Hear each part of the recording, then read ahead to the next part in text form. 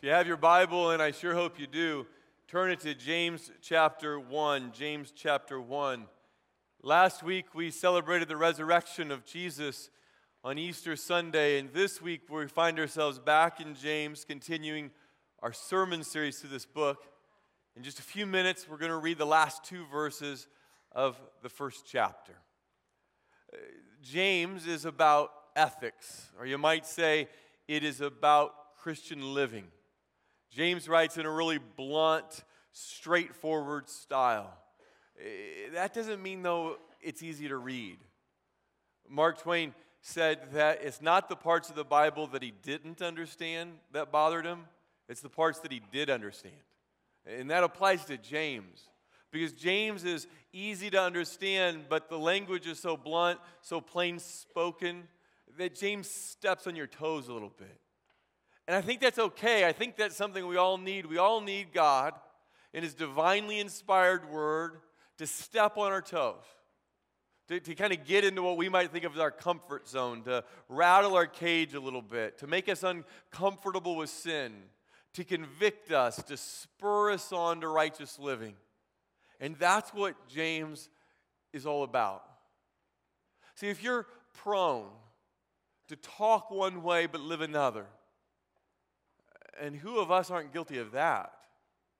If your Christianity is long on pious phrases and short on putting them into practice, who doesn't feel a little bit convicted when they hear that? If you are a person who thinks that the grace and forgiveness of the gospel means that obeying God is optional, then James has something to say to you. And James has something convicting to say to you. And it's going to make you feel a little uncomfortable. James isn't worried about stroking your ego. He's not worried about your comfort level. He's in your face, and he's got some truth to share with you. James chapter 1, verse 26 and 27. If anyone thinks he is religious and does not bridle his tongue but deceives his heart, this person's religion is worthless. Religion that is pure and undefiled before God the Father is this: to visit orphans and widows in their affliction and to keep oneself unstained from the world. Now let's start with this word religion, because I don't want it to distract you and cause you to miss out on what God wants to teach you this morning. Most of us, when we hear the word religion, we want to keep it at an arm's length distance. We say things like, Christianity isn't a religion, it's a relationship. And of course, on one level, that's true. Oftentimes, religion is used as a word to talk about how people, human beings, people like you and me, can do things to try to reach God. We can get our moral act together, or we can go through religious observances, and if we do enough of them in the right way, maybe we'll reach God. And if that's what you mean by religion, then you're right to run from it. You're right to run from that. Because the Bible clearly teaches that there's nothing that any of us can ever do to reach God. No, God reached down to us when He sent His Son to be a sacrifice for our sins. But that isn't the way James is using religion here in James chapter 1. When James says religion, what he's talking about are the practices or the lifestyle that spring from a heart that has genuinely been changed by God. Practices like praying or reading your Bible or attending church or a small group. So in that kind of sense, we're all religious people in that our lives are more and more in the process of being changed to reflect what God has done in our heart. So James sets up a contrast in these verses between what he calls a worthless religion and religion that is pure or undefiled. Now, when James is talking about worthless religion, he's not condemning all religious ritual or all religious traditions. No, what James is speaking against is the kind of religious ritual, the kind of religious tradition that stops with mere words, that is concerned only with the outward, but ignores the inward. The prophet Isaiah talks about this same kind of contrast between true and false religion in Isaiah chapter 1. He uses a lot more colorful language. Let's read it together. It says, "The multitude of your sacrifices, what are they to me, says the Lord."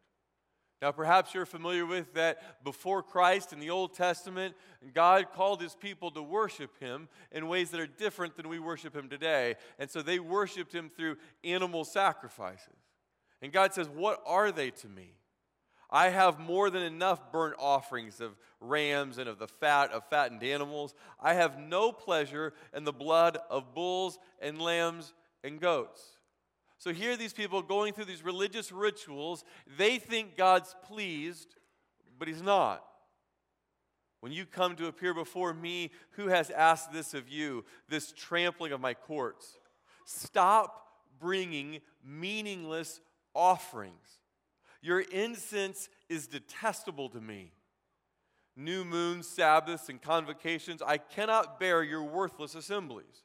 Your new moon feasts and your appointed festivals I hate with all my being. They have become a burden to me. I am weary of bearing them. When you spread out your hands in prayer, I hide my eyes from you. Even when you offer many prayers, I am not listening.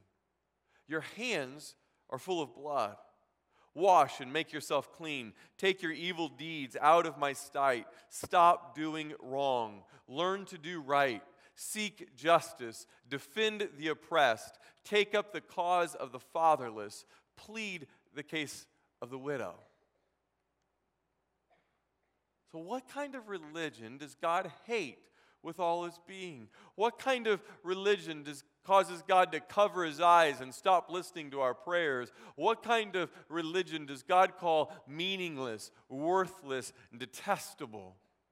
Well, any kind of religion that overlooks the needs of the oppressed, any kind of religion that ignores the need of the orphan and the widow. That's what James has laid before us in these two verses in chapter 1. Let's read it again. If anyone thinks he is religious and does not bridle his tongue but deceives his heart, this person's religion is worthless. Religion that is pure and undefiled before God the Father is this: to visit orphans and widows in their affliction and to keep oneself unstained from the world. So you see the contrast between worthless or pure and undefiled religion. James gives us a test, 3 tests, to see where our heart is. He says, the first test is your tongue. Do you bridle it? Is it under control? The second is, how do you treat orphans and widows? And the third is to keep yourself unstained from the world. Now, throughout this letter of James, we're going to have plenty of opportunity to talk about the tongue and to talk about how we are affected by the world we live in. So we're going to leave those to another Sunday. And instead, we're going to focus at the heart of verse 27, where God says that religion that is pure and undefiled before God the Father is this: to visit orphans and widows in their affliction. Now, why single out orphans and widows? Well, because they were some of the most helpless people in the first century. There was no governmental social safety net. And so they were vulnerable because they could not provide for themselves. When it says that they are in their affliction, what James means is that they can't even care for their most basic needs. They are unable to have a job. No one is looking out for them. And so James uses orphans and widows to refer to all kinds of helpless, needy, hurting people. And what he's saying is that you can go through all the religious observances in the world. You can pray great prayers. You can sing with a full heart. You can read your Bible. You can memorize Bible verses. But if your heart is not being changed so that you care more and more for the needy and the hurting and the helpless, then God in the book of James declares your religion to be worthless. See, he's saying that one test, not the only test, but one test of true religion, of true, genuine faith, is the degree in which we help the helpless in our world. They might be widows, they might be orphans, they might be immigrants, they might be the handicapped, they might be homeless, they might be the mentally ill. And the reason it is so incredibly important that we live this way is because this goes to the very heart and character of God. Psalm 68, verse 5. A father to the fatherless, a defender of widows, is God in his holy dwelling. Who is God and where does he live? Well, God lives in his holy dwelling, and he is a father to the orphan, and he is a defender of the widow. The least you can say is that God has a special place in his heart for the widow and orphan. But I think there's far more to be said here than just that. This is a description of what God is like. You wonder what God is like. People ask you or me, what's God like? Well, let me tell you what God is like. God cares for the helpless. God cares for the weak and the lonely and the left out. God cares for the hurting and the marginalized. God cares about those that everyone else has forgotten about. God cares about the orphan and the widow. So when God calls us as a church, when God calls us as individual Christians to look out for the orphan, the widow, the hurting, and the helpless, what he's saying is, look out for the people that I care so deeply about myself. Now, where do you get the power to do that? See, I don't know about you and where you are in thinking about these kinds of issues, but I'm long past the point where I enjoy the kind of the noble do-goodism. Save the world. We're going to change the world. I'm past the idealism that doesn't account with the fact that we live in a fallen world, and this is incredibly tough. I'm past the point where I want to be motivated by or motivate others by guilt. I'm past all that. I don't want to deal with that anymore. Because here's the honest to goodness truth. We might as well be honest with ourselves and each other and God.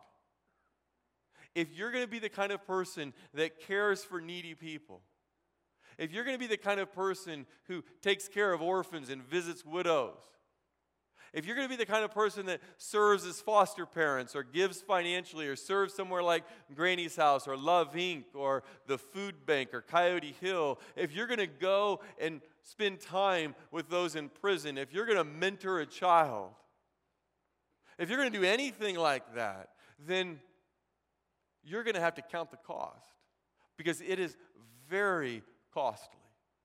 It requires great sacrifice. You know this if you've tried it. It requires a sacrifice of time. It requires a sacrifice of your treasure. It requires a sacrifice of the comfortable, hassle-free life that we all so much crave.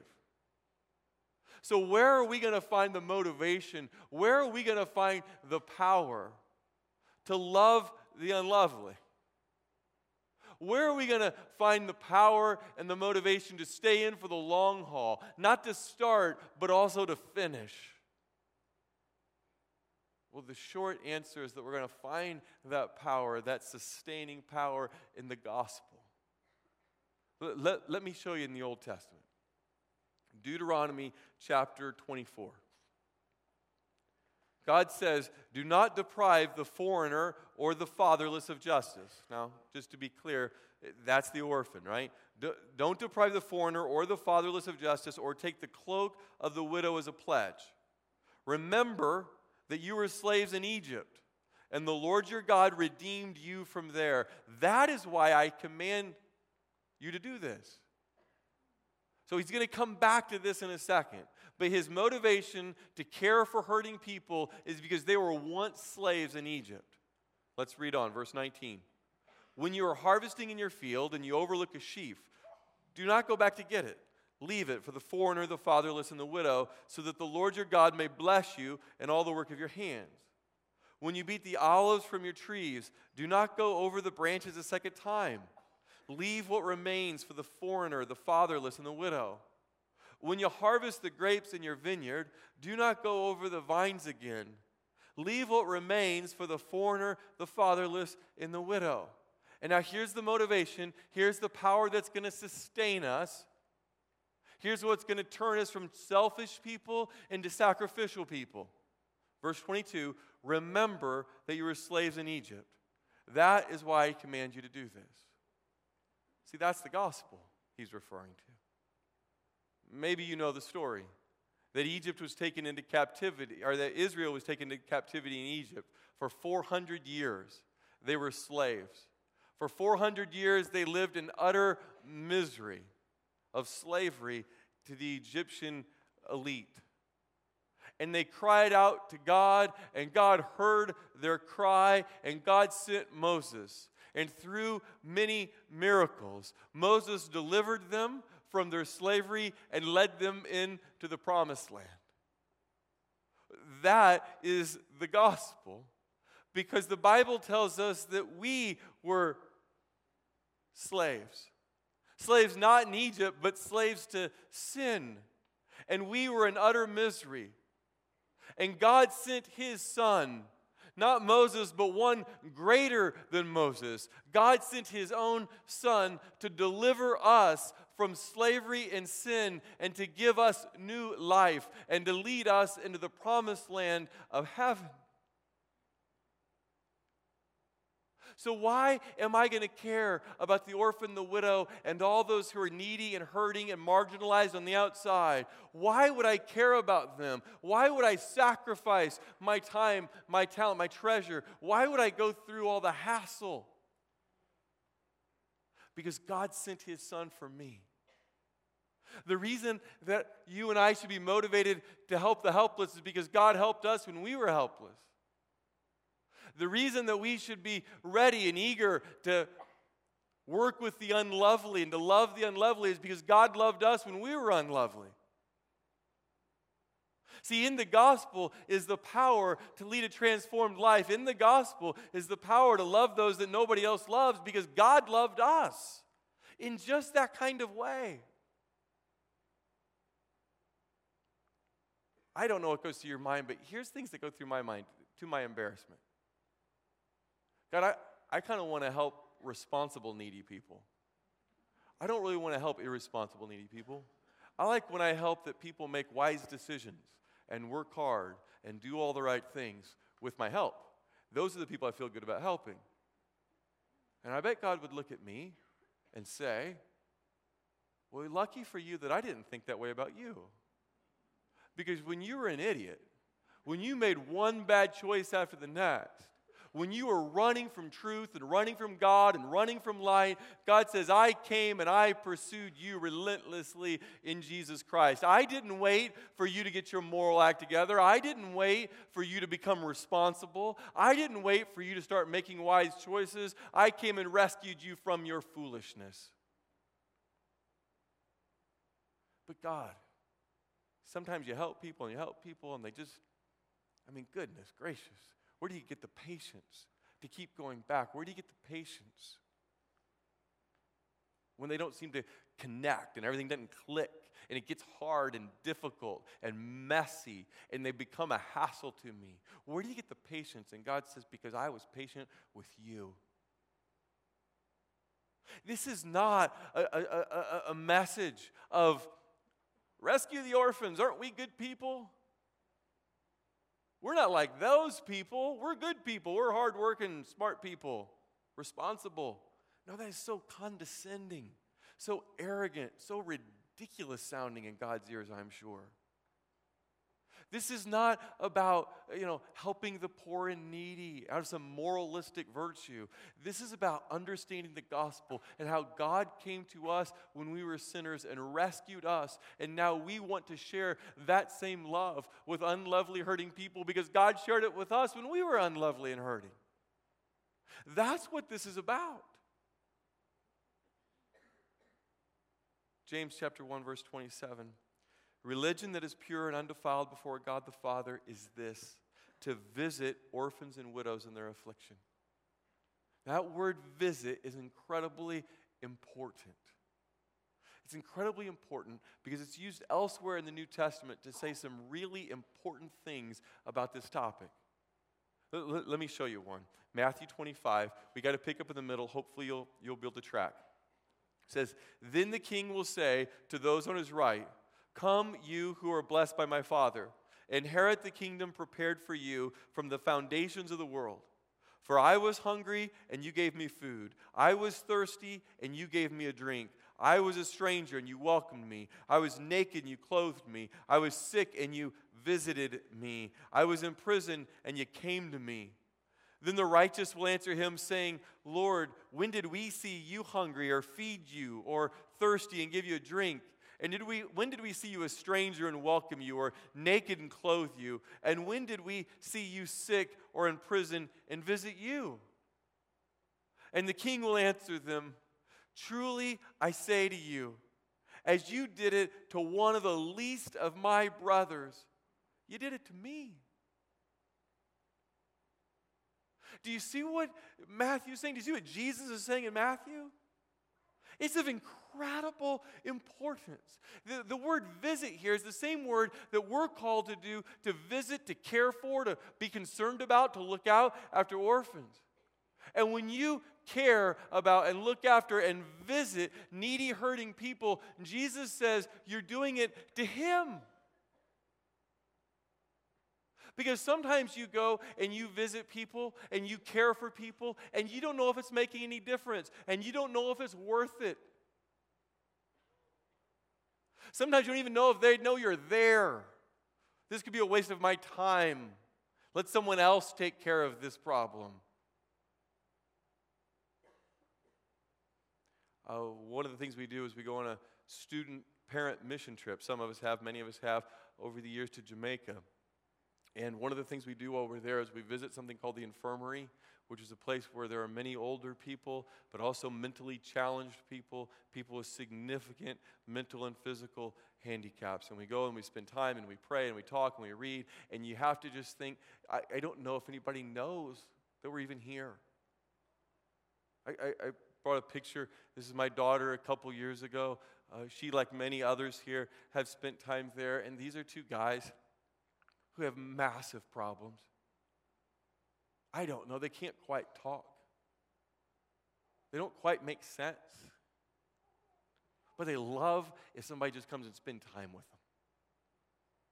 And you wonder whether it's people in your life or people like this on the other side of the world. Does it matter? Jesus says it matters. Jesus says that when you go to hurting and needy people and you visit them, you're visiting Jesus. You're ministering to Jesus, and Jesus notices, and Jesus cares. It's a story in the Gospel of Luke about a woman, a widow, who her only son died. So there's a funeral. It's in a city called Nain, and there's a funeral, and Jesus walks up on it, and he sees this woman in tears. I mean, you talk about a vulnerable woman. Not only is she a widow, but her one and only son has now died.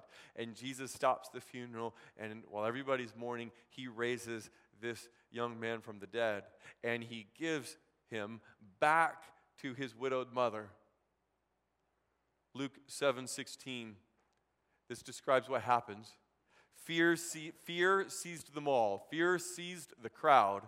And they glorified God, saying, "A great prophet has risen among us." And God had visited, there's that word again, visited his people. You see, they all said, look, God showed up. How do I know God showed up? Because someone's here caring for the widow. And so all the people around, the believers and unbelievers alike, realized that God was present because the needy and the hurting were being cared for. Look, we live in a time right now when many people in our culture, in our day, will not listen to our arguments for why our faith is true. Doesn't mean we shouldn't talk about it, but it does mean that they're not paying attention. There are many people in our world right now who are against our moral convictions that are rooted in the Scripture. And they do not want to hear from us as Christians. But one thing they will pay attention to, one thing they have always paid attention to all the way back here in the Gospel of Luke and elsewhere in the Bible, they've always paid attention to our acts of loving kindness, to our acts of self-sacrifice and service. What will get the world's attention, what will get non-Christians' attention and give us a platform and a chance to talk to them about our Savior is our acts of selflessness and humility and sacrifice. I'm sure you know that there is a new pope as of recent days, and that was all over the news. And of course, a lot of it was on the news because anytime a new pope is selected, that's going to be worldwide headlines. But this particular pope has been written up quite a bit, not because he's just a new pope, but because he's done certain things. He's done certain things out of humility and sacrifice. Like, for example, perhaps you saw the picture of him riding in a bus with the other cardinals. They were on to kind of this big mass, and he had every right to ride in the Pope Mobile, and that's what everybody's thinking, and they're all kind of looking for him to get over here. Where are you? He's over in the bus? What? Yeah, I'm just one of the guys. He paid his own bill, he cleaned up his own room, and we think, well, of course he did, but popes don't do that kind of thing. At the start of the first Mass, instead of going up in front of everybody, the first thing he did is he just went and found a guy in a wheelchair, an old cardinal in a wheelchair who couldn't get up, and he went and he spent time with him. And what's grabbed the world's attention about this pope is that he is one who has made a commitment to care for the needy and the hurting. And he's getting completely different press coverage. Here's my point, not media relations. My point is the world is watching for acts of love and service and sacrifice and selflessness. Nicholas Kristof is a New York Times columnist. I've mentioned him before. He doesn't consider himself a Christian. Far from it. In fact, in what we'll read here in just a moment, he says that over again, that he's not a Christian. He loves to poke at evangelicals, people who believe the gospel and the authority of Scripture, but he also has a tremendous respect for them. Look what he wrote in a column in the New York Times in 2011. But in reporting on poverty, disease, and oppression, I've seen so many others.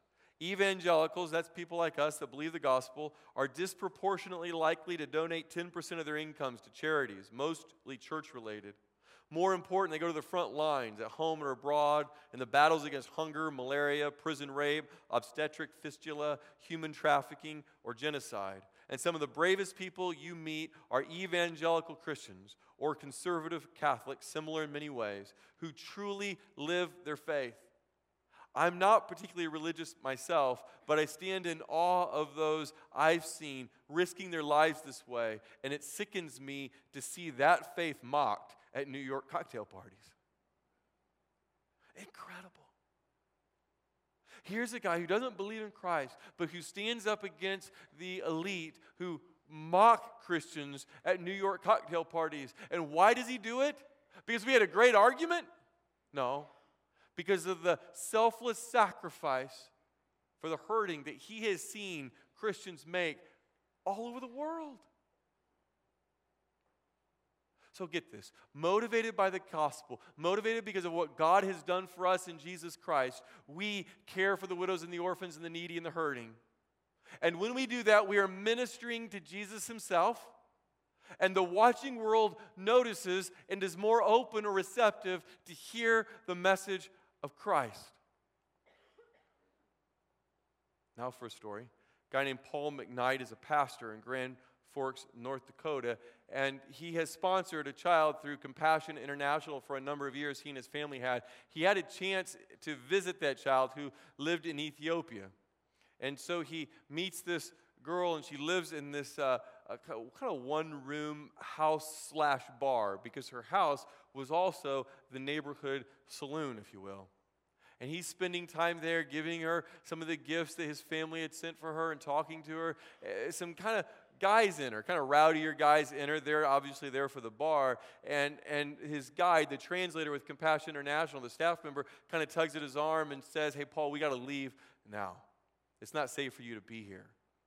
Well, what do you mean to leave? I want to keep talking. No, Paul, it's not safe for you to be here. We got to go. Well, what about the girl? What happens to her? He goes, well, this is her house. But is it safe for her, he asks? I don't know that it's safe, but it is her home. What do you mean it's not safe? Well, all the things you probably think I mean when it's not safe, when I say it's not safe. Well, we can't leave her. Yeah, Paul, this is her home. We got to go. Well, what happens to vulnerable girls like that? Paul asks this man. And this staff member with Compassion International says, look, we teach the girls that when they're afraid to scream and run to the church. Scream and run to the church, and there you will find help, and there you will find safety. So the question for us this morning is, will the church, will we as Christians, we are the church, that's not somebody else, will we, the church, be there for them? If we have the heart of God, we will. Now, at some point, you just start to get overwhelmed. At some point, you start thinking of all the needy and hurting people, maybe in your own family, in your own neighborhood, in your own town, in your own country, much less to think about every orphan and every widow and every marginalized person throughout the world. And if you're like me, when you start getting overwhelmed and it seems too much, you just start to shut down. That's kind of the defense mechanism. I don't know if you know this, but the Pope tweets. You can follow him on Twitter. He tweets a lot more than the last Pope. So here's a papal tweet. I think it's pretty good. We must not give in to the lies of the evil one when he tells us there's nothing we can do in the face of violence, injustice, and sin. A lot of insight there. Because what happens when we start getting overwhelmed is we start thinking, I can't do anything about violence, injustice, and sin. I can't take care of that problem. It's too big. And the Pope's reminding us that that is a lie from hell. That is a lie from our enemy. He's putting his finger on something in our heart and says, be careful, don't go shut down. That's not what God's called you to do. Instead, like others have said, like we've said here before, instead, take this policy. Do for one what you wish you could do for everyone. Actually do for one, be fully engaged with one what you wish you could do for everyone. So let me tell you about a couple of ways people here are making a difference. Let me introduce you to Daniel and Michelle Boatman and their children. See their 3 biological children, and then right there in the middle you see Marin. She's from China. She was 22 months old, living in an orphanage when they went through the international adoption process, and if you have any idea what that's like, it is extremely costly, extremely time-consuming. But after spending years in that process, they finally got Marin, and they went to an orphanage in China where there's lots of other kids. Marin was born without her lower left leg and missing several fingers, and so she was born disabled. And they went there, and in all those kids, they took her and brought her home and made her a part of her family. You see her around here. She walks through our halls. She's down in Crossing Kids right now, probably. They're not the only family. A lot of families have adopted both locally and internationally. But can you see the gospel in her story? Can you imagine these people who've come from a long, far away to help this helpless child who is born with a disability that no one wants in South Asia because she's a girl and she's disabled and she's been abandoned. She didn't have enough food to eat, but in her misery and her help, here comes this person from a long way away to rescue her, to adopt her into their family? That's the gospel. And that's what God has done for us. We were needy and hurting and disabled and helpless, spiritually disfigured beyond recognition. But God came from a long way away, left the throne of heaven to come here, to enter into our world, to rescue us and to adopt us and to make us children in His own family. Michelle told me this week that when they were at that orphanage, the director of the orphanage begged them to come back and adopt another kid, because she said very, very few will ever leave there. Now, not everyone here, probably not most people here, are called to adoption, whether locally or internationally. But you can do other things. The Boatmans are trying to go back to that orphanage and adopt another kid. There are many people at the Crossing who are in the process of adopting. You could give toward that process. It'll take a lot of people. It'll take a church to rescue kids like that. You could be a mentor to someone else's child. Just got an email last night, single mom wanting to start a mentoring program for parents or for children of single parents. Could you help there? What could you do? What could you do for one? Could you sponsor a kid? Could you sponsor a kid through Compassion International?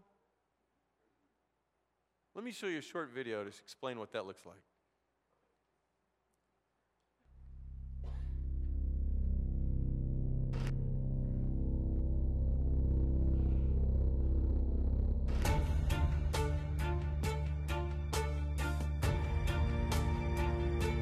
Every day, millions of children fight for their lives. They face a dangerous enemy, one who would steal their joy, their childhood, and their hope. That enemy is poverty.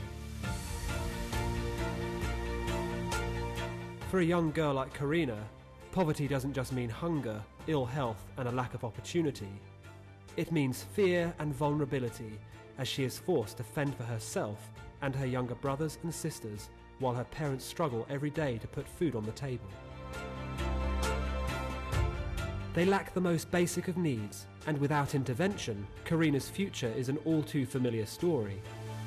Ginseli, a dentist from the Dominican Republic, knows more than most the plight of those in need. Karina reminds me when I was her age, because I used to live in a house like that, with only one room and no bathroom inside. It's a story of daily struggles. You start just looking at yourself like you don't have any value. You think, I cannot change what I am. My fear was to end my life as the teenagers that I saw. I always wanted to be a dentist. When I just come to my reality, I just understand that I couldn't afford that. If we didn't have just a little bit of rice in our house, how come can I pay a university? How come can I think in study?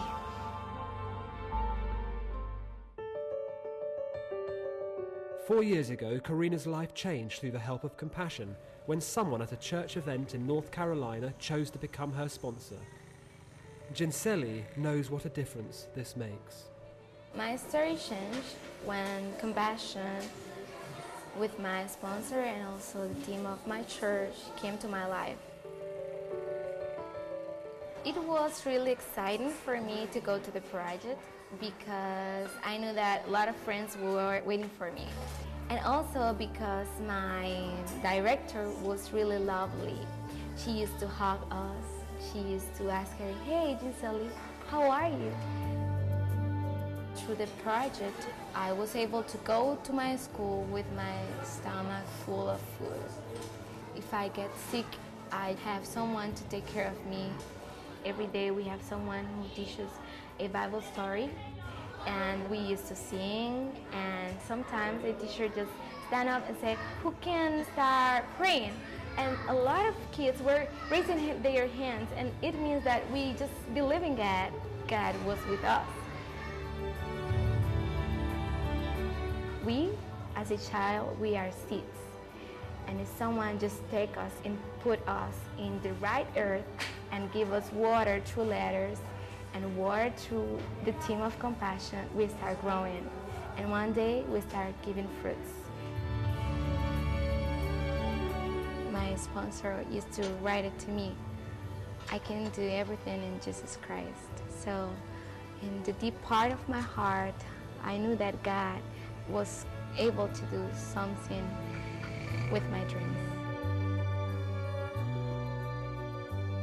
If I were able to have my sponsor in front of me, the only thing that I can just tell her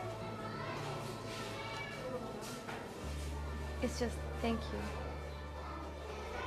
Thank you so much for changing my life. Thank you so much for my past. And thank you so much for what I am right now. Because what I am right now is because God used her so much. If someone is considering and sponsor a child, what I can say is just do it. Don't think about it, just do it. That's it.